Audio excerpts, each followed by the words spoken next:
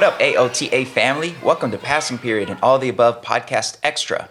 We like to drop these in between our full episodes. Our full episodes are video format as well as podcast. And it takes some time to film those and edit those and do all that dopeness. So in between those full episodes, we drop these passing periods where it's just Jeff and myself. My name is Manuel Rustin, your favorite teacher's favorite teacher. And we use this time to check in on some stories that perhaps we didn't discuss in our most recent full episode. And actually, our most recent full episode featured the super dope guest presence of Anna Marie Francois, Dr. Anna Marie Francois, who is the executive director of UCLA Center X. And of course, that conversation focused on schooling for democracy, especially in the face of all these attacks on our democracy and democratic schooling. And that super dope guest is going to be moderating a discussion this week with the governor of California, Gavin Newsom, as well as the dean of UCLA School of Education and Information Studies, Christina Christie. So if you are interested in seeing our most recent guest be part of this discussion with the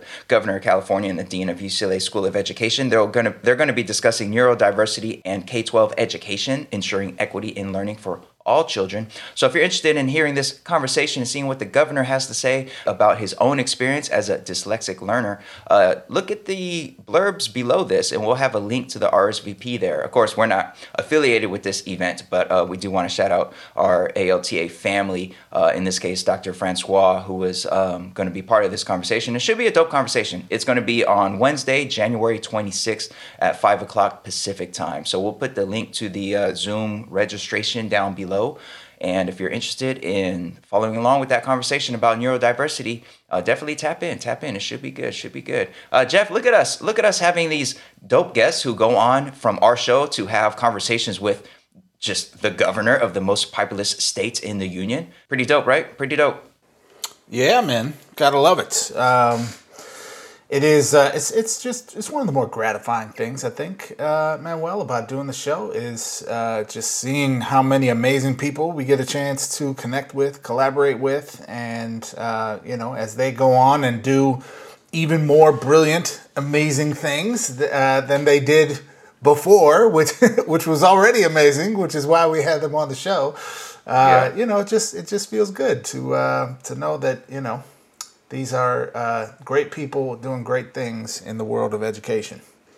Yeah, for sure. All right, folks. Well, Jeff, it's been a week. It's been a month, really. Each week since we've been back. Months or whatever. 20, definitely feels like 2 months, or I lost count. Yeah, it definitely feels like it. Like I'm happy to report that at least attendance at my school site has gotten a little bit better. I think last time we spoke about schooling in the age of Omicron, I had about like a third of my students who were actually present, sometimes less than that. So I'd have certain periods where like 6 kids would trickle in and it's like, where's the whole rest of the class? Like they're all at home, either because of contact tracing or because their family didn't feel safe sending them into in-person schooling. And this week, things got a bit better. So I would say from at least going off of yesterday was Friday. So my classes yesterday were probably about like 70, maybe even 75% present, which felt like a lot. So I don't know what that means, but I guess I'm not feeling as ragged today as I was last time we recorded Passing Period. But how's your week? Well, first of all, Manuel, I'll say congrats, man. I'm glad that attendance is coming back up for you and for the students. And folks are healthy enough to make that happen. I would say things in the schools that I work with are not yet rebounding to that place. Pockets of it, yes, but other pockets of we're definitely still in the Omicron wave right now. So it's a precarious time, right? I think, a lot of people are still getting sick. There's a lot of teachers still out. There's a lot of students and families still out. And as a society, we have not made any decisions to actually care for people during this time. So folks are facing some difficult choices, like, do I go to work or do I keep my kid home in quarantine?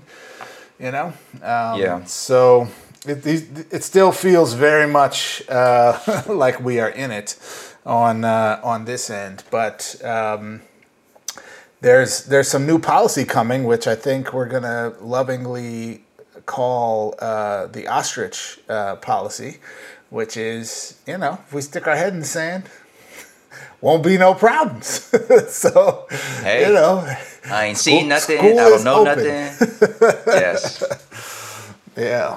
And that's pretty much been the official approach of these United States of America. I saw a headline this morning about the NFL no longer requiring testing for unvaccinated players. Is pretty much like, if you feel symptoms, speak up and say something, then you'll get your test. So, NFL players, they're obviously, especially in the playoffs, going to be real quick to say like, oh, I feel some symptoms. Maybe I shouldn't play in this giant game that has so many implications. Like, so yeah, that ostrich principle of like, I ain't seen nothing, I heard nothing. Yeah, that's pretty much the official policy that we're rolling with. I at my school site, like, we still don't require tests for students or for staff unless they, of course, are feeling symptoms. So it's a whole lot of just, honor system. We could call it that, maybe, honor system. And that's probably not the smartest way to go about it, but that's where we're at. Yeah, it's a dishonor system, if you ask me. But dishonor system, I like that. This is where we are, man. We've reached this point of the pandemic where the crazy things that Trump said 2 years ago are now just like bipartisan accepted policy. So yeah, and quick, not to take us off of that, but I just realized that I don't think I've ever seen a photograph or video of an ostrich actually dipping its head into the sand. Do they really do that? And if so, why do they do that? That seems like a very vulnerable position for any animal to be in. Yeah. I think it might be one of those things that we like made up that's like sort of close to reality, but not really reality, like maybe they forage for insects or something. That would make sense. Oh, gotcha. But we got some science teachers out there who probably teach a unit on this or something. So let us know, man. For sure. DMs are open. Yes. Got to get to the bottom of this ostrich situation. Well, Jeff, aside from the pandemic and all of that, I'm sure all the rest of the news out there is pretty good news. So I don't really know if we have much to talk about this episode of Passing Period, because all I see is sunny skies out there. So I don't know. Are we maybe done here? Or I don't know if there's anything that you want. We could talk about Abbott Elementary. I could talk about that all day. I love that show. But otherwise, I still haven't watched. Oh, come on, man. I'm bad at watching live television unless it's sports. To be honest, I don't watch it live. Like DVR, Hulu. I don't have Hulu. It's only on Hulu, right? Yeah. I mean, you have a laptop, Hulu.com, but Do you have to pay? If it's free, I'll watch it. But I already have too many services, man. I'm paying for this and that and this and that. And I'm like, I quit cable for a reason. So I stopped paying for all these ridiculous things. And now I'm paying as much as I did for cable. So I'm sounds like excuses, man. But okay, fine. Fair enough. Yeah, I'll take that. You can let me know how it works out. So is there anything else out there for us to talk about, or are we good in the world of education? We had to scrape the bottom of the barrel this week, Manuel, for just a little story out of the Sunshine State. Is Florida's the Sunshine State, right? Is it? Or is it California? Is California the sun? I don't know. We're the Golden State. Right, the Golden. Yeah, Florida's the Sunshine State. I got that right. So, just a little tiny story you might have heard of coming out of Florida. And, people who know something about Florida know that it's a land of really thoughtful,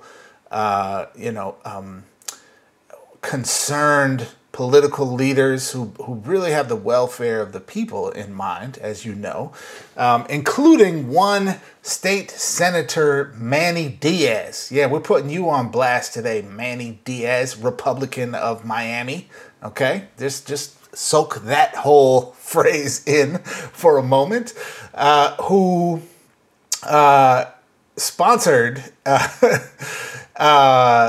SB 48. SB 148, Senate Bill 148, to protect, quote, individual freedoms and prevent discrimination in schools and the workplace.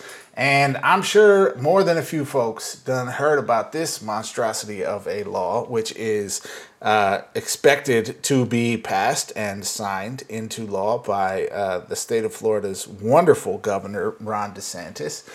And this bill is just a straight up white nationalist fascist law. In the form of many that we have seen at the local level and in some other places at the state level as well. But it does a range of things, Manuel. One of the things it does, and probably the thing that you heard the most about this week, is that it protects people. Now we all know by people in the very Mitch McConnell way of people. Yeah.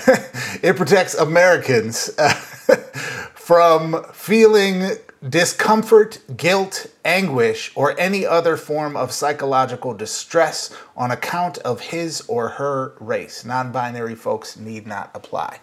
So, this really is one of those laws that's part of this kind of, is cacophony the right word? A collection, a loud, noisy, obnoxious collection of laws being passed around the country or attempted to be passed around the country,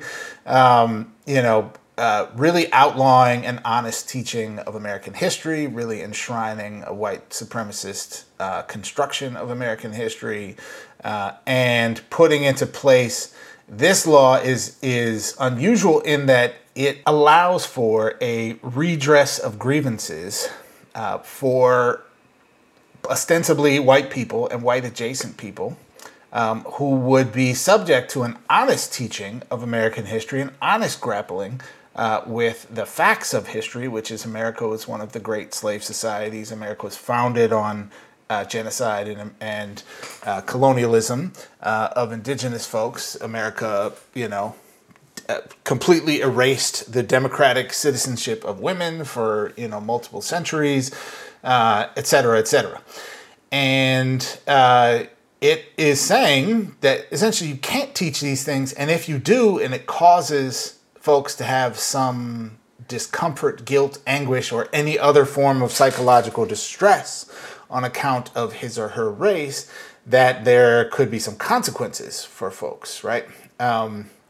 And this bill would be set to go into effect July 1 of 2022. Okay, so like most of these other laws we've profiled in other episodes on the show, Manuel, one up in New Hampshire that we went through in pretty great detail, that allows people to submit letters to the state attorney general to investigate people teaching critical race theory or whatever. This law is dressed up in the sort of ornamentation of equality and liberty and freedom and justice and all this kind of stuff, right? But it's very clear what it is actually about, which is, protecting a racist construction of America's past. It also co-ops in very much the way that Dina Simmons has, I think, so eloquently put, that social emotional learning has been both weaponized by folks, coming from the right, but also now co-opted to enshrine into law what she would call white supremacy with a hug. So it talks about, the teaching, the instruction of life skills that must build confidence, support mental and emotional health, and enable students to overcome challenges, and then list things like self-management, decision-making, resiliency, relationship, and conflict resolution. So this is really hey, black and brown kids, we're going to teach you this racist history with racist educators and racist tests and, teach you to hate yourself and prop up massa. And if you feel some type of way about it, we're going to need you to develop some grit so that you can deal effectively with your oppression while you're forced, right, compulsory attendance at school for 7 hours a day. Okay, so Manuel, this bill is deeply offensive on basically every level. It specifically says, last thing I'll say before I let you wax eloquently about this, specifically it says, quote, examples of theories that distort historical events and are inconsistent with State Board of Ed approved standards include the denial or minimization of the Holocaust. Of course, they got to throw that in there like they like Jewish people. They were just shouting, Jews will not replace us last week, okay? But of course, obligatory, you got to put that in there. The teaching of critical race theory, meaning the theory that racism is not merely the product of prejudice, but that racism is embedded in American society and its legal systems in order to uphold the supremacy of white persons. Okay, then goes on to say you can't use the 1619 Project. Shout out Nicole Hannah-Jones. So, Manuel, this is a Jim Crow piece of legislation right here, and it is both like funny in how ridiculous it is, and also like deeply, deeply concerning. So, what do you got to say here, man? Well,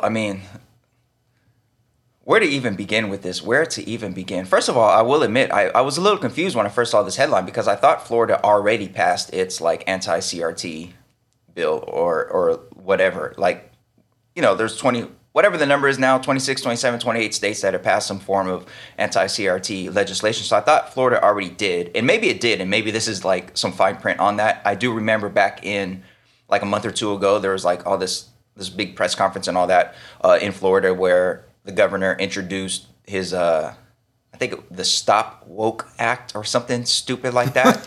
I don't know if you remember that. Like, so I'm like, is this the Stop Woke Act or is this separate? Or, like, are they passing multiple, like, are they basically hitting all corners, all angles with multiple pieces of legislation? So that was my confusion early on. Not that matters. My confusion doesn't matter because the point is the same. The point is, of course, to uphold the legacy of white supremacy, uphold the status quo, uphold a whitewashed version of history that thereby will indoctrinate even more folks into thinking America is this exceptional place that is free of any lingering sin of slavery and oppression and all these things. And that is the true indoctrination. We've been indoctrinating kids in our school system for decades. I myself was indoctrinated in the school system for almost my entire education until I finally was able to reach some real stuff in college and particularly in grad school. So we've been doing that. And you have to think, like, if any other nation, particularly if China, North Korea, Cuba, Venezuela, any of these countries that right-leaning folks love to point to as examples of like oppression and fascism and totalitarianism, if they pass stuff like this, like Republicans will be all over it. Like, look at how they indoctrinate folks over there. And spoiler alert, China has a whole history of passing similar legislation that prohibits people from speaking about things such as Tiananmen Square in particular ways. So like we are doing exactly what the right claims that they are fighting against, which is passing legislation that rewrites history and indoctrinates folks into one particular view of history, which is obviously fascist, obviously dangerous. I will say my concern with this particular piece of legislation is the fact that reading the actual text of the bill, something you said before we started recording, Jeff, like this is something that would fall apart like under even the lightest like legal scrutiny. Like a lot of this stuff is just, they have, when you look at the section that has the bullet points about what you're not allowed to do, for example, you're not allowed to, there's a bullet point that says it says, no race is inherently superior to another race. Yeah, teachers, we don't, like I have yet to encounter a teacher, a quality teacher who is teaching that one race is inherently superior or inferior to another race. Like the whole premise of something like critical race theory, the whole premise of it is that race is a social construct. There's no inherent biological superiority, inferiority between what we consider to be race.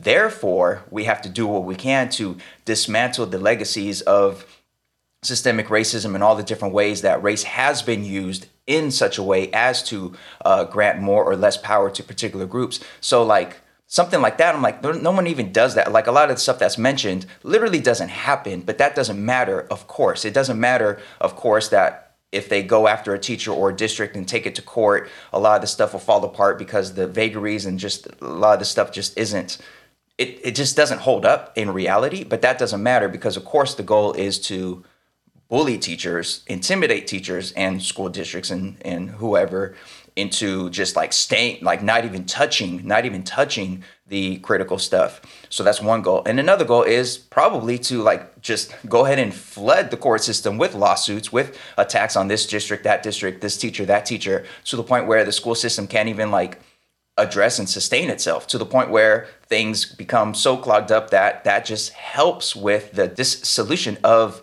public education as we know it, because of course these are folks who don't believe in robust, universal public education for everybody. They want to see these tax dollars, these government funds being spent on private schools, being spent on charter schools that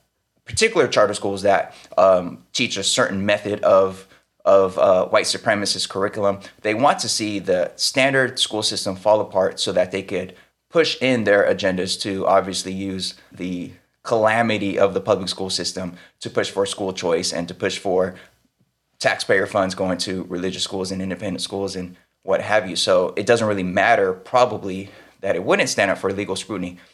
And also, in addition to all of that, I'm just sitting here thinking about how obviously as a history teacher, as a teacher who also teaches ethnic studies this year and government and economics, like, and as somebody who's experienced the school system, as we all have, this theoretically would open the doors to a whole swath of folks from historically marginalized and oppressed communities taking it to courts, taking it to the school system. Because in my memory, like there's so many things that I didn't get to learn in the school system. So many times that I felt some either, what verbiage did they use? It said, should not be made to feel discomfort, guilt, anguish, or any other form of psychological distress. I felt plenty of that in the whitewashed versions of history that I was taught in school. So, I mean, to me, like emotional distress for a young Black student could be, I'm learning about the Declaration of Independence and Thomas Jefferson, but my teacher didn't say anything about Sally Hemings. My teacher didn't say anything about this 14-year-old girl who was forced into sexual activity with Thomas Jefferson, who raped her and ended up fathering 6 kids by her. Like my teacher didn't mention any of that. And if I'm a young girl in the school system, if I'm a student of color in the school system, and I'm being taught that this man is a hero, but they're not even mentioning that stuff, well, now I'm feeling distressed, because how am I supposed to feel about his words when he was doing this to somebody who I could identify with?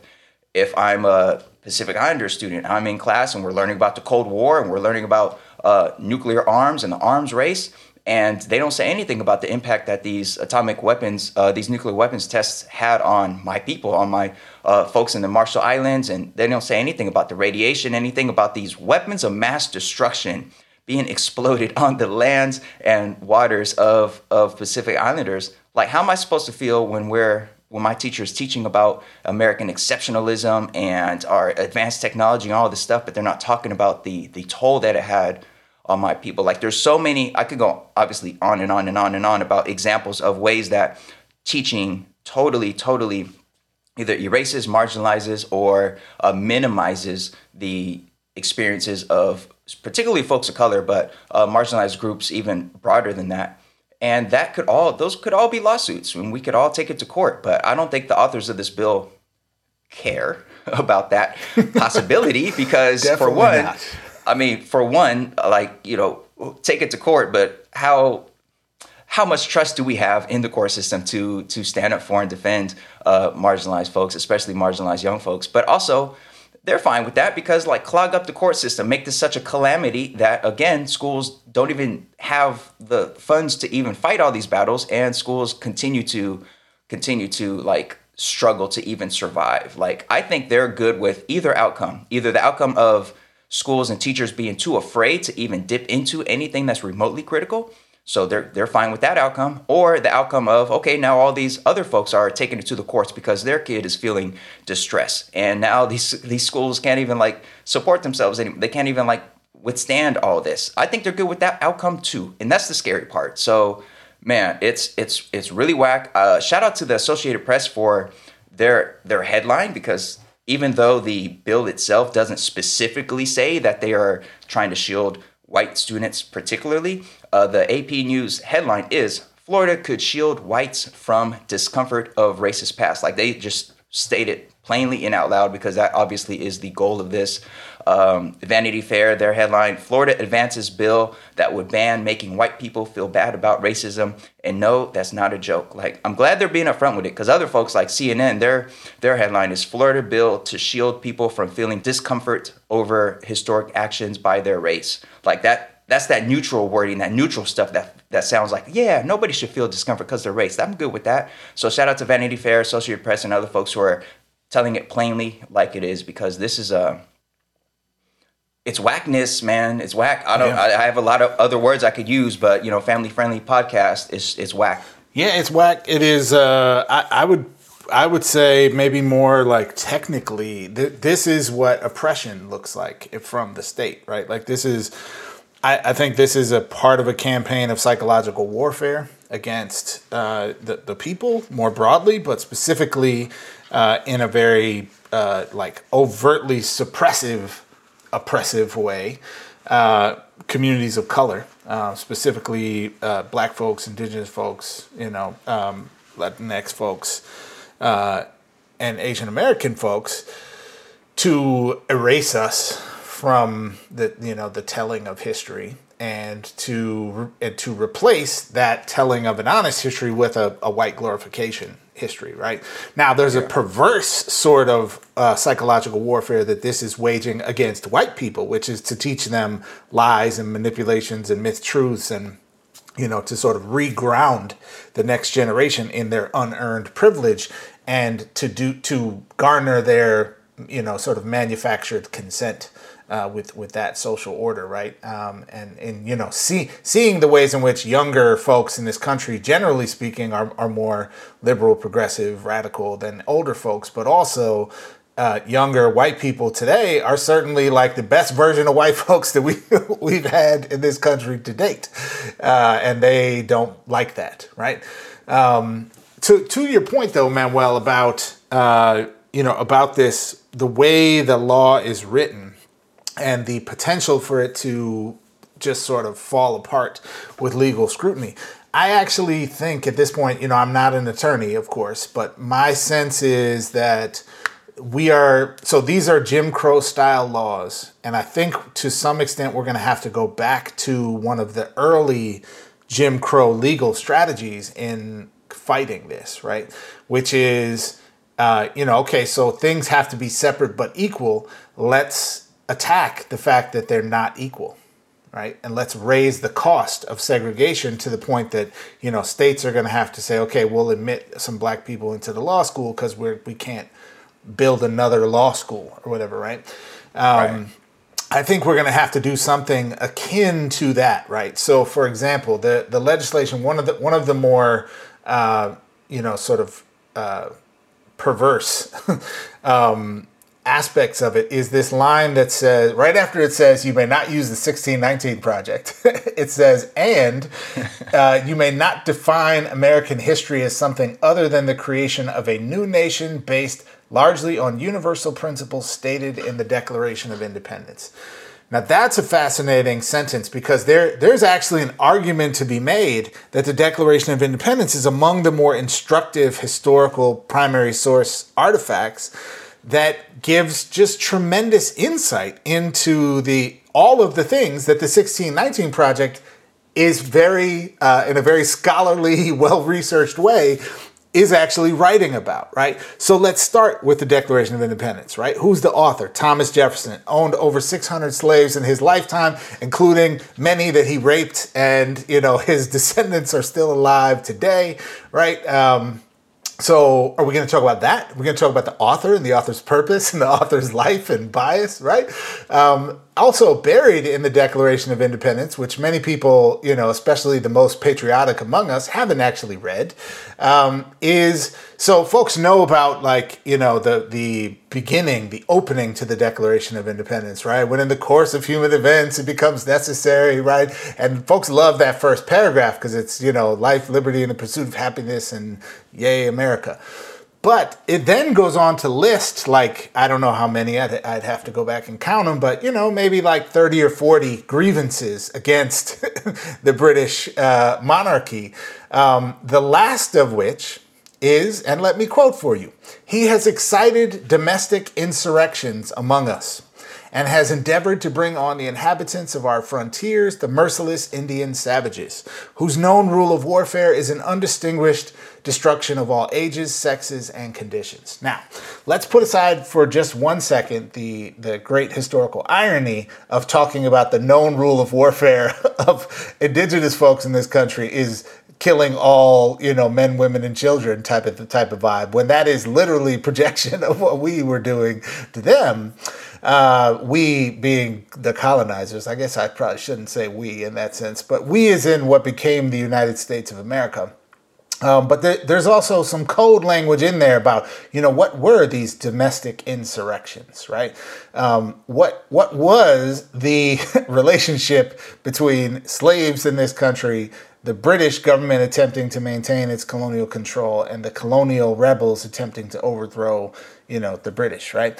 And so this is actually embedded in the document that America is a pro-slavery society that was in the active work of suppressing efforts by Africans to liberate themselves, that was engaged in ongoing colonial, domination, rape, pillaging, destruction of the indigenous inhabitants here. There's no way to honestly teach this document and not teach that history. So there is grounds to say, okay, we'll take your law and we are going to say you're causing psychological harm by not actually teaching the truth about these things, right? Now, that's legally clever. I would love to see us actually challenge it in that way.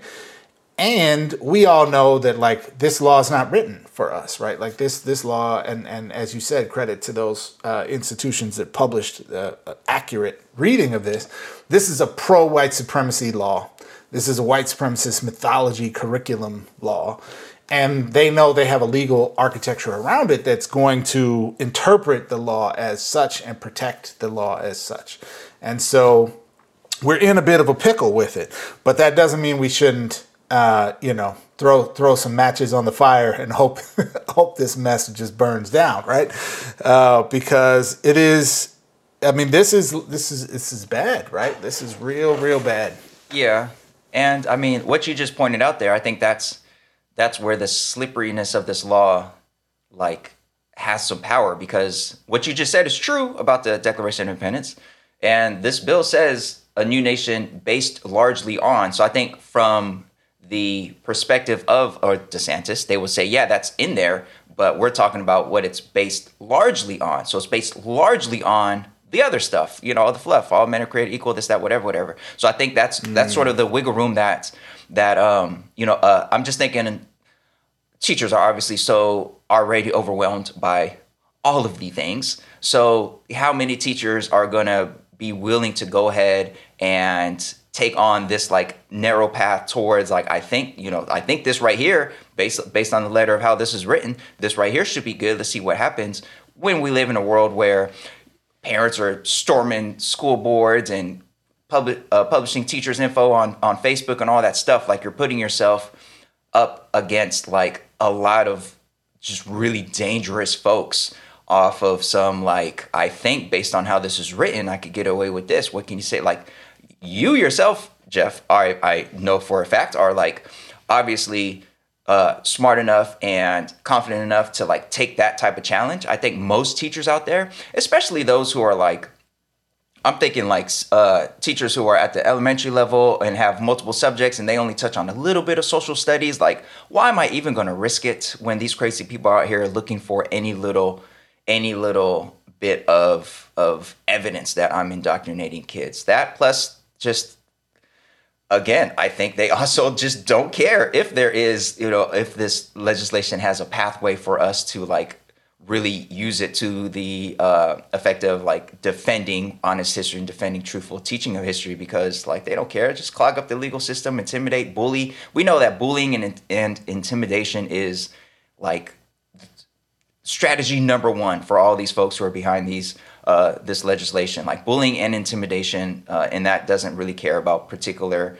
details. It's more about just like, we will scream louder than you. We will have more angry folks show up at the school board than you will have in support of you. And is that really the life you want to live? Teacher who's already underpaid and overworked, or district that's already under-resourced and overwhelmed, So yeah, so to me, that's the danger. I think you're like obviously correct. If we want to we could just use the founding documents. Like we could honestly teach an entire course simply based on analysis of the Constitution and the Declaration of Independence. And that alone will unearth like mountains and mountains of evidence of the systemic and foundational role of white supremacy in this nation. But it's not really about facts, Jeff. It's not really about facts.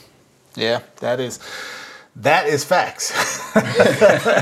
No, ironically. I think you're right, man. And I guess there's a part of me, Manuel, that just says like, okay, what we're engaged in here is really a type of, is a conflict, right? Like I hate to use this word, but like is a war for sort of the soul of public education in this country, and a battle for the sort of ground, I guess, of like what is the role of truth in education? What is the role of honesty and integrity in education? And it's very clear from not only their history but also their present attempts at legislation that these folks have no regard for truth and integrity, right? They're unwilling to take an honest look at history and grapple honestly with things. And they're totally willing to project, demonize, weaponize, vilify those of us who do, right? And so I think we're going to have to fight back, because the alternative is not only extremely, sort of damning for the future of public education, but has much larger ramifications, right? Like this gets to the are we going to be a country that is aspiring to be a democracy, or are we going to be a country that is, just a white nationalist authoritarian state, right? And it's very clear what the Ron DeSantis and Manny Diaz's of the world would like, right? And we can't engage them as though that's not their ambition. Yeah, no, you are absolutely correct. And every time one of these stories pops up, because there's been a lot of them this past year or two, I think to myself, like, what's the point of even talking about it anymore? What's left to be said? Because this is just keeps going on, and who hasn't heard about this by now? But then at the same time, you are correct. This is really a conflict over. I don't want to overstate it. Just like you pointed out. Being careful not to overstate it. But yeah, this is really, really a conflict over, what version of the United States are we, past and present, and going into the future. And that is a battle that cannot be, or a conflict that we can't talk too much about even, because like every time one of these things pops up, like it's important to interrogate it, point it out, obviously educate folks as to what's happening. And who knows what this looks like in different locales. Like there might be somebody in some small district of some other state where maybe that state isn't doing anything like this, but maybe there's a new school board member who's heavily influenced by what DeSantis is doing in Florida. And, it's important to be able to spot it wherever it might pop up at the local level, state level, obviously, and organize against it. Because I think at the end of the day, as you pointed out when talking about this younger generation, I think at the end of the day, there are way more people, way more Americans who are in favor of and want an honest reckoning over over America's history and honest telling of America's history, then there are those who want to uphold the whitewashed version of it. I think, we're looking at California and looking at how the California Department of Education, the State Board of Education, the governor has upheld the value and importance of critical race theory itself, and also just more generally content and curriculum that helps speak to the experiences of marginalized communities. Like, we are the most populous state in the United States by a lot, 40 million people here. So like, it's important.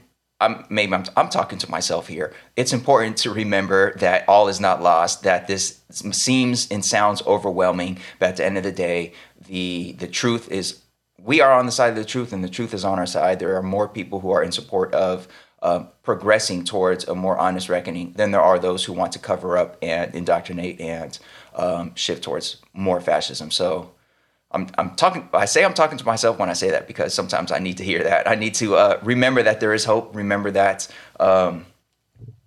we've had plenty of challenges and plenty of dark times throughout this road that we're on here in these United States of America, and the truth will prevail. Question mark. I like that addition at the end there. That was good save, man. Good save. So, I mean, thankfully, we're not at the point where we have, like, I don't know, troops and armed officers and all that, like, in the classroom with our students. So, at least it's not that bad. See, Jeff, folks, anything else before we get out of here? See, folks, what you have to recognize is that's what we amateurs in this field of media call just a beautiful transition. So you would think, Manuel, thankfully, we were just reading the Declaration of Independence a moment ago, right? Which also talks about how, the British were quartering troops in their homes in times of peace and this sort of thing. So you would think, being so deeply grounded in our founding political documents, that we would just cringe at the idea of soldiers, quartered in our places of regular life and business and whatnot. And Manuel, I'm happy to say that in Moore, Oklahoma, they don't have soldiers in the schools. This is Moore, Oklahoma, a suburb of Oklahoma City. They don't have soldiers. They have police officers, okay? So in a tweet over the last week, Moore PD, who is a proud community partner of Moore Public Schools, had several on-duty officers serving in the classroom as schools continue to face teacher and staff shortages. We're not going to say why they're facing teacher and staff shortages, like everybody's getting sick with COVID, but they just have shortages, okay? So on the day that this tweet was posted, officers Strumsky and Lewis covered 6th grade classes at Apple Creek Elementary. Additional officers were serving 2 other schools in the area. They're thankful to be able to assist our community during these difficult times. And then there's a lovely social media montage of pictures in portrait and landscape mode. It's artful. It's beautiful. With officers, full uniform, armed, 4 white dudes, standing in front of the classroom or sitting at the teacher's desk, guns in tow, tasers in tow. Actually, I can't officially see a taser, so we'll just say guns in tow, pepper spray in tow, masks nowhere to be seen, except one young student who does appear to be chin strapping at the bottom right corner of this picture. So, halfway, 60% for her, I guess, or assuming it's a her for that child. And, it is just, I'm sorry, Manuel, it's just deeply cringeworthy, right? That we're seeing this, cops teaching school. This is the kind of thing where, if a Hollywood screenwriter was like, I got it, we're going to make this movie, and, they're just going to have the cops teach school instead of the teachers, you'd be like, okay, come on, man. It's a little ridiculous, right? It's a little on the nose. Let's give that a rewrite. But no, here we are, Moore, Oklahoma. Let's just have the cops teach school with their guns. Instead of arming the teachers, Manuel, let's just bring the cops in. And then they can just have the guns, and they can be the good guy with the gun already there waiting for the next mass shooting. See, it's brilliant in that way.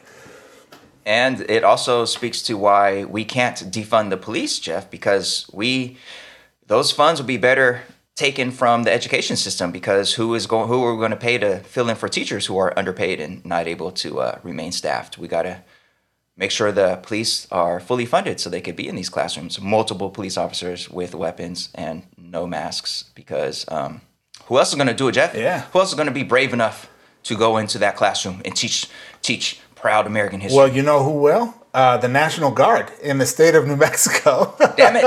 Okay. So New Mexico is the first state in the nation to ask National Guard troops to serve as substitute teachers as preschools and K-12 public schools struggle to keep classrooms open amid surging COVID-19 infections. This coming to us from the Los Angeles Times on Thursday of this week, with just a wonderful picture of New Mexico Governor Michelle Lujan Grisham announcing this policy with a set of soldiers standing at attention, arms behind their back, combat boots at the ready. They are masked, so props to them, I guess. But I mean, come on, Manuel. Like, for real, we got troops teaching school and cops teaching school. WTF, dude? Like, what is going on here? Yeah, man. I don't know what to say. Besides, that is a very, very, let's go with unfortunate, dim, slightly unsurprising picture of where we're at right now as a nation. Yeah, that's super whack. And, I know there's a lot of teachers who are listening, classroom teachers who are listening, who have questioned or are continuing to question or are currently questioning their future in their profession, given how difficult it is during the quote unquote normal times, and yet let alone pandemic times, political attack times. So, I know there's a lot of folks questioning their present and their future in their profession. And this sadly probably won't be the last of these types of things that we see, as like police and armed guards and whatever are leaned on to help fill the vacancies and the shortages left by folks who are beat down by the system. This system really, man, it beats students down in a major way, and it also just beats down teachers, especially those honest, good teachers, like hardworking teachers who are incredibly passionate about uplifting their young ones. And man, this system, man, it'll chew you up and spit you out. That is a pessimistic way to end this. I don't want to end this on pessimism like that, Jeff, but that's, man, yeah. Give me something hopeful, Jeff. Give me something positive. Well, I mean, where there's people, there's hope, right? So, indeed. So, I do believe that. I find myself in my middle age becoming, I wouldn't say pessimistic, but like a pragmatic, realistic type of person. And this is like a dark era of human history that we're living through right now. I think that's just like a fair, objective statement, right? Yeah. And we are also living at a time when we have incredible tools for organizing, incredible tools for communication, incredible Indeed. ability to connect with and humanize other people in ways that historically was perhaps much more difficult. And so, in as much as the oppressive forces around us have better tools too, we got billions of us who are people that are just not being served well by the current order of things. And in our more immediate context, here just in the United States, or just, even in California, we got people, which is why they're so afraid of us, right? Which is why they're trying to strip voting rights, which is why they want to, enshrine white supremacist curriculum, because you can't teach people to think. Otherwise, they become dangerous, right? So, their desperation is, in as much as it's deeply troubling and harmful to us, is also revealing the power that we have as masses of people. So hopefully we can keep that in mind as well. Boom, there you go. See? I appreciate that. I appreciate that big time. And also, one reason why I remain in the classroom is because, of course, the youth have proven time and time again to be better than the adults and give me a ton of hope. Just yesterday, in one class at the end, as you know, the bell was about to ring, there was one student of mine who was like not even paying attention to the fact that class was about to be dismissed because she was like deep into her own copy of the 1619 Project, the book version that she's just reading on her own, Nice. like not tied to any class. She just had a copy of her own, and she's got notes all written up, all up in it, and all that stuff. And in another period yesterday, a student of mine was heavily digging into All Boys Aren't Blue, which is another text that has been banned from several libraries and state curriculums and this and that. And he was deep into that book, although he does not identify as a young queer man of color. He is like looking to be an ally, and he was deep into that, and that wasn't attached to any class. Like, I asked him about it. I was, and it's not attached to any class or anything like that. Just his own path towards learning and understanding other perspectives. So, yeah, man, the youth are better than us, man. No matter what bills come out from Dusty DeSantis or anything like that, man, the young people, man, they ain't. Come on now, they will not be stopped. They will not be intimidated. Not these young folks. So there is that. All right, Jeff, I believe that's it for today. I believe that's it for this passing period. Anything else before we get out of here? No, man, I think we covered it. I think it was a good conversation. Now it's time to go enjoy the weekend.